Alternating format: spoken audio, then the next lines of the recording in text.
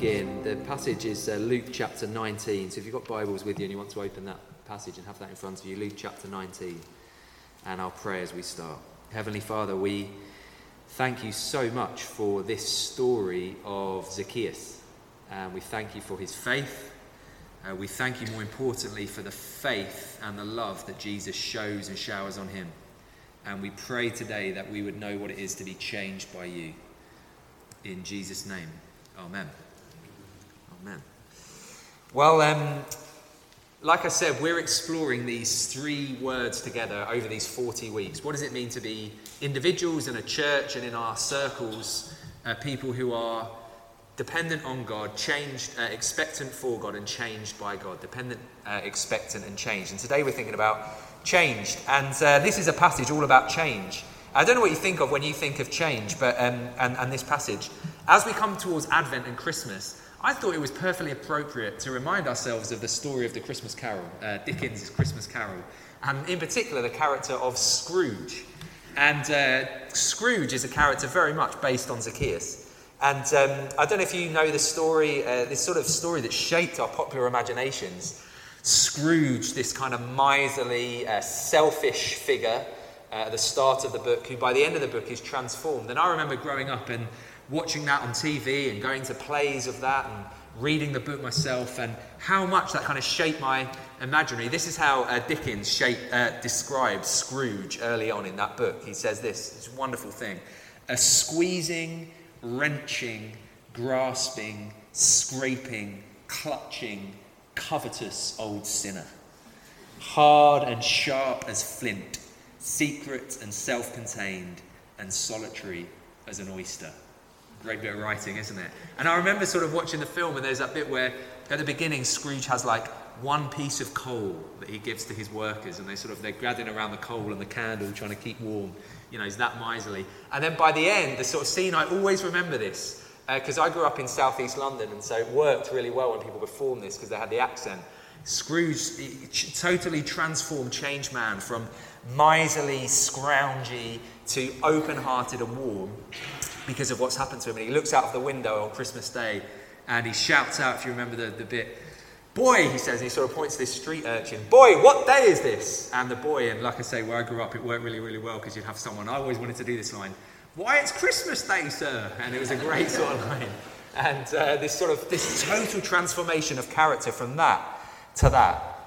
We're on this journey, like I say, and we're thinking about change, and Scrooge represents the change that we see in Zacchaeus, an astonishing change from a man who we're told is a tax collector, more than that, a chief tax collector, which basically is Luke's way of saying the worst of the worst. Tax collectors, people who sided with the Roman occupying force for the sake of making money. They jettison family, friends, relationships, their historical identity, their identity as a people, in order to fill their bank balance. He goes from that to being overly, we see later on in the story, generous. Verse 8, "Here and now I give half of my possessions to the poor, and if I've cheated anybody out of anything, I'll give back 4 times the amount." We have laws in the Jewish scriptures about how to recompense when you've taken something, and this goes way beyond that. Luke is saying he's abundant in his generosity. He goes from a miserly figure to somebody abundant in generosity. That's the transformation that we see in Zacchaeus. And so we as a church, we as Christian people, are all about change. All about change. The historian Tom Holland says that change is in our Western imaginary. We just think in terms of change and revolution because of stories like this, because of Jesus. In the ancient world, in antiquity, in Greco-Roman culture, you didn't think in terms of change. You thought in terms of fate and accepting one's lot in life. But this idea that your life can change and be different from what it is today, can be different tomorrow from what it is today, is a revolutionary idea, Holland says. And so Christianity, we as a church, are all about change. Gospel is about change, transformation. Sometimes drastic, like Zacchaeus, sometimes slow, but no less deep. When I was a vicar in Nottingham, I had the privilege one Easter Sunday, and Easter Sunday is a day of change from death to life. I had the privilege on Easter Sunday of baptising 12 new Christians, 12 people, young and old, everything in between, And very different stories. Each individual story was precious and significant. And I had the privilege of baptizing them on that day. And I'll never forget that there was one individual who told his story on that Sunday of being baptized, a guy called Tom, in his 20s, come to faith. And he said he went to a service one day, walked into church, and he encountered the Holy Spirit in this service. Something changed in the worship. And as somebody preached, he felt the Holy Spirit, felt God's presence change his heart, just like Zacchaeus did. And he described it, and I'll never forget this description. It's so powerful for me. He said, I felt the Holy Spirit, I opened my eyes, I went outside. He said, the grass was greener, the sky was bluer, the sun was brighter. What astonishing description. That's the transformation that Jesus gives us. A total transformation. The sky, in one sense, the world hasn't changed, but everything's changed in you. The grass is greener, the sky is bluer, the sun is brighter. That's the change that Jesus offers you and me, whether we've been on this journey for a long time, whether we're just starting it or just about to start it, whether we've known Jesus for years, whether we're just meeting him today. That's the transformation that Jesus offers us. And I just want, from this passage, just to think this morning about the how of change and the who of change. Is that okay? The how of change and the who of change. So how do we change? How does that change happen? Because that feels astonishing, doesn't it? The change that Zacchaeus goes through in the course of a few verses here. Is that possible? It's possible because God changes his heart. God changes his heart. That's the how of change. Not so much the external actions, but the internal, what's going on inside. And you might have your own word for that. Sometimes in the church, in the scriptures, we talk about the heart. You might have your own, you might talk about the soul or your internal life or your very core of your being, whatever language you use. But there's something about when we change it because that internal, that operating system in us is transformed, is changed. Just think for a moment how Zacchaeus, at the start of this story, has ended up in the situation that he's ended up in. Like I say, for the sake of money, for the sake of perhaps potentially prestige, Luke is pointing at here, because he's a chief tax collector, whether it's money or prestige, he has jettisoned everything that we might hold to be virtuous or good, and certainly that the scriptures hold as virtuous and good. Like I say, over here is dignity, self-respect, the fellowship and the community of his people, his shared history as a Jewish individual. Here's all that. And over here is money and prestige. And this is what he chooses. How lost must he be, the scriptures want us to see. How broken must his experience of life be. And we've got no idea why, whether it was something that happened to him as a child, something that happened to him later on in life, something he inherited from his parents, we don't know. But for whatever reason, when he's faced with that choice, this is what he chooses. And remember we used that line a few weeks ago, if you were here. Some people so poor, all they got is money. That's Zacchaeus. So poor, all he's got is money. And then see the transformation, the change that happens.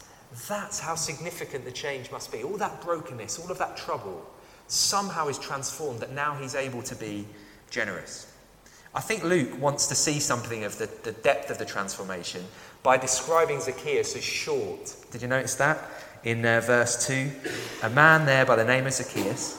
And then verse 3, he wanted to see who Jesus was, but he was short, so he couldn't see over the crowd.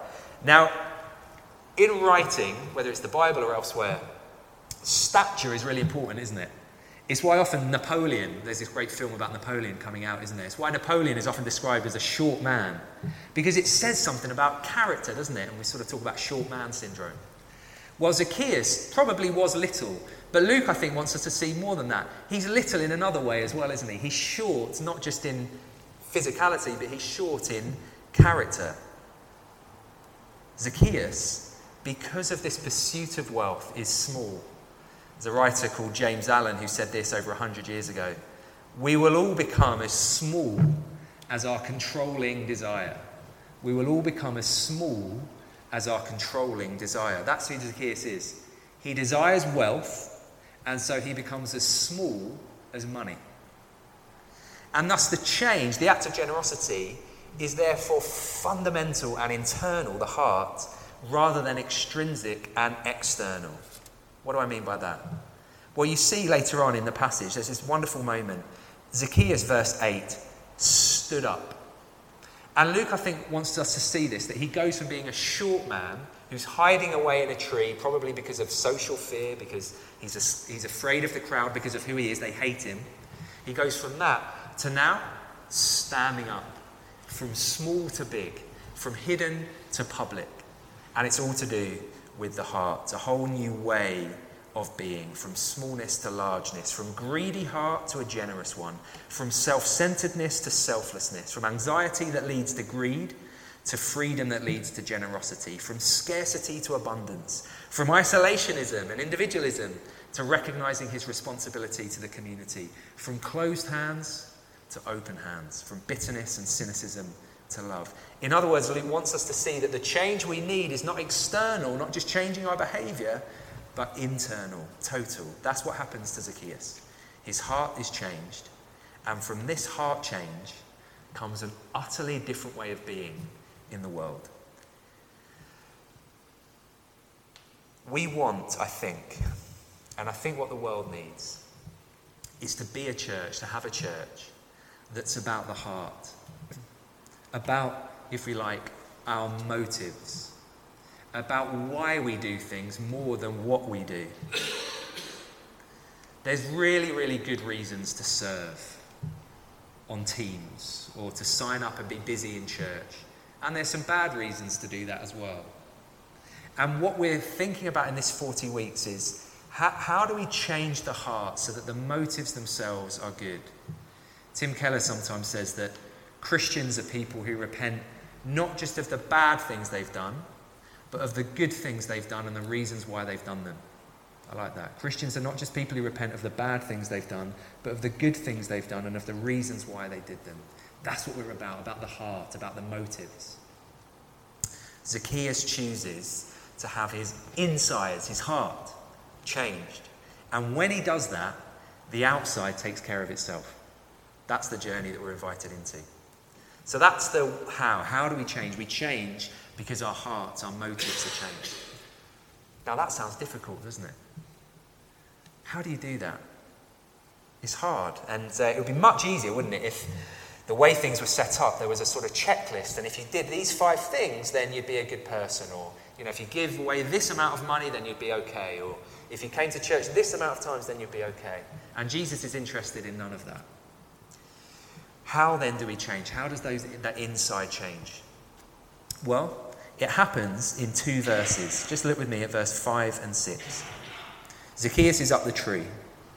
When Jesus reached the spot, Jesus looked up and said to Zacchaeus, "Zacchaeus, come down immediately. I must stay at your house today." So Zacchaeus came down at once and welcomed him gladly. That's the change. What changes is an encounter with Jesus. That's it. And Luke has this lovely way of saying that Jesus calls Zacchaeus and then he goes to Zacchaeus' house. And in the scriptures, a house is always the symbol of your inner life, your personal life, your private life, if you like. That's where Jesus goes. Let me spend time in your home. Let me get close to your heart. That's what changes him. Spending time with Jesus. And what changes us? Spending time with Jesus. That's it. That's our theory of change as a church. How are people to be changed? How do we think the city will be changed? How do we think our nation will be changed? It's really simple. We believe that Jesus changes things. Spending time with Jesus. And so we can run programs and do events and all sorts of exciting things, but all of that is irrelevant unless it's about people spending time with Jesus. Last night and the night before at Lumiere, I said we had over 1,000 people come into the church, and it's so wonderful to welcome people into the church. But what we did before we did that is we prayed. And we prayed before that and we said, "Holy Spirit, would you be present in this place? And would people meet Jesus?" Now we pray that they would meet Jesus through us, through the words on the screen, through a cup of coffee and hot chocolate. We pray that they would meet Jesus in all those ways. But we pray that they would meet Jesus through them, because we believe it's Jesus who changes people's lives. It's Jesus who changes people's hearts. So that's the prayer. And our invitation for us over these 40 weeks is to find ways to spend time with Jesus. And when we do that, we are changed. It's why we pray. It's why we come to church. It's why we read our Bibles. It's why we spend time with other Christians. It's why we do all of these things. Not because they're a checklist, but because as we do them, we encounter Jesus Christ and we're changed. Zacchaeus meets Jesus. Jesus calls him and he's changed by Jesus. And so I want to encourage you this morning, whether you've been on this journey a long time or whether you're just starting, spend time with Jesus. That's our theory of change. Spend time with Jesus and have your heart changed. So, here we are at the start of this 40 weeks. We've just come to the end of the start, if you like, the end of the beginning, as Churchill put it. We're about to come to the end of this mini-series, and we're into this movement towards Christmas and Advent. We've explored what it is to have the presence of God at the heart of our church. We've explored what it is to be dependent on God, to rely on him. We've explored what it is to be expectant for God, to believe that God wants to move and do things and be expectant for that. And today we've been exploring what does it mean to be changed by God. And this story, this Zacchaeus story, I think, captures, if you like, the totality of that vision. And some people have said that the story of Zacchaeus in Luke chapter 19 is the gospel in miniature. The gospel in miniature. Why? Because we have here a story about an individual who looks to Jesus, who encounters Jesus, transformed by Jesus, and then is called with a new mission and a new identity. And that's the gospel in miniature. And that's our invitation over these 40 weeks. That just like Zacchaeus did, we might encounter Jesus, be changed, and then we'll start to see the fruit. And I use that word fruit quite deliberately because the image that the scriptures use again and again and again through the Bible of change is the image of a tree or the image of a plant. And that's what these 40 weeks are about. Because if you think about the way that a fruit tree works, for example, and I'm no botanist, but if you think about the way it works, the fruit takes care of itself.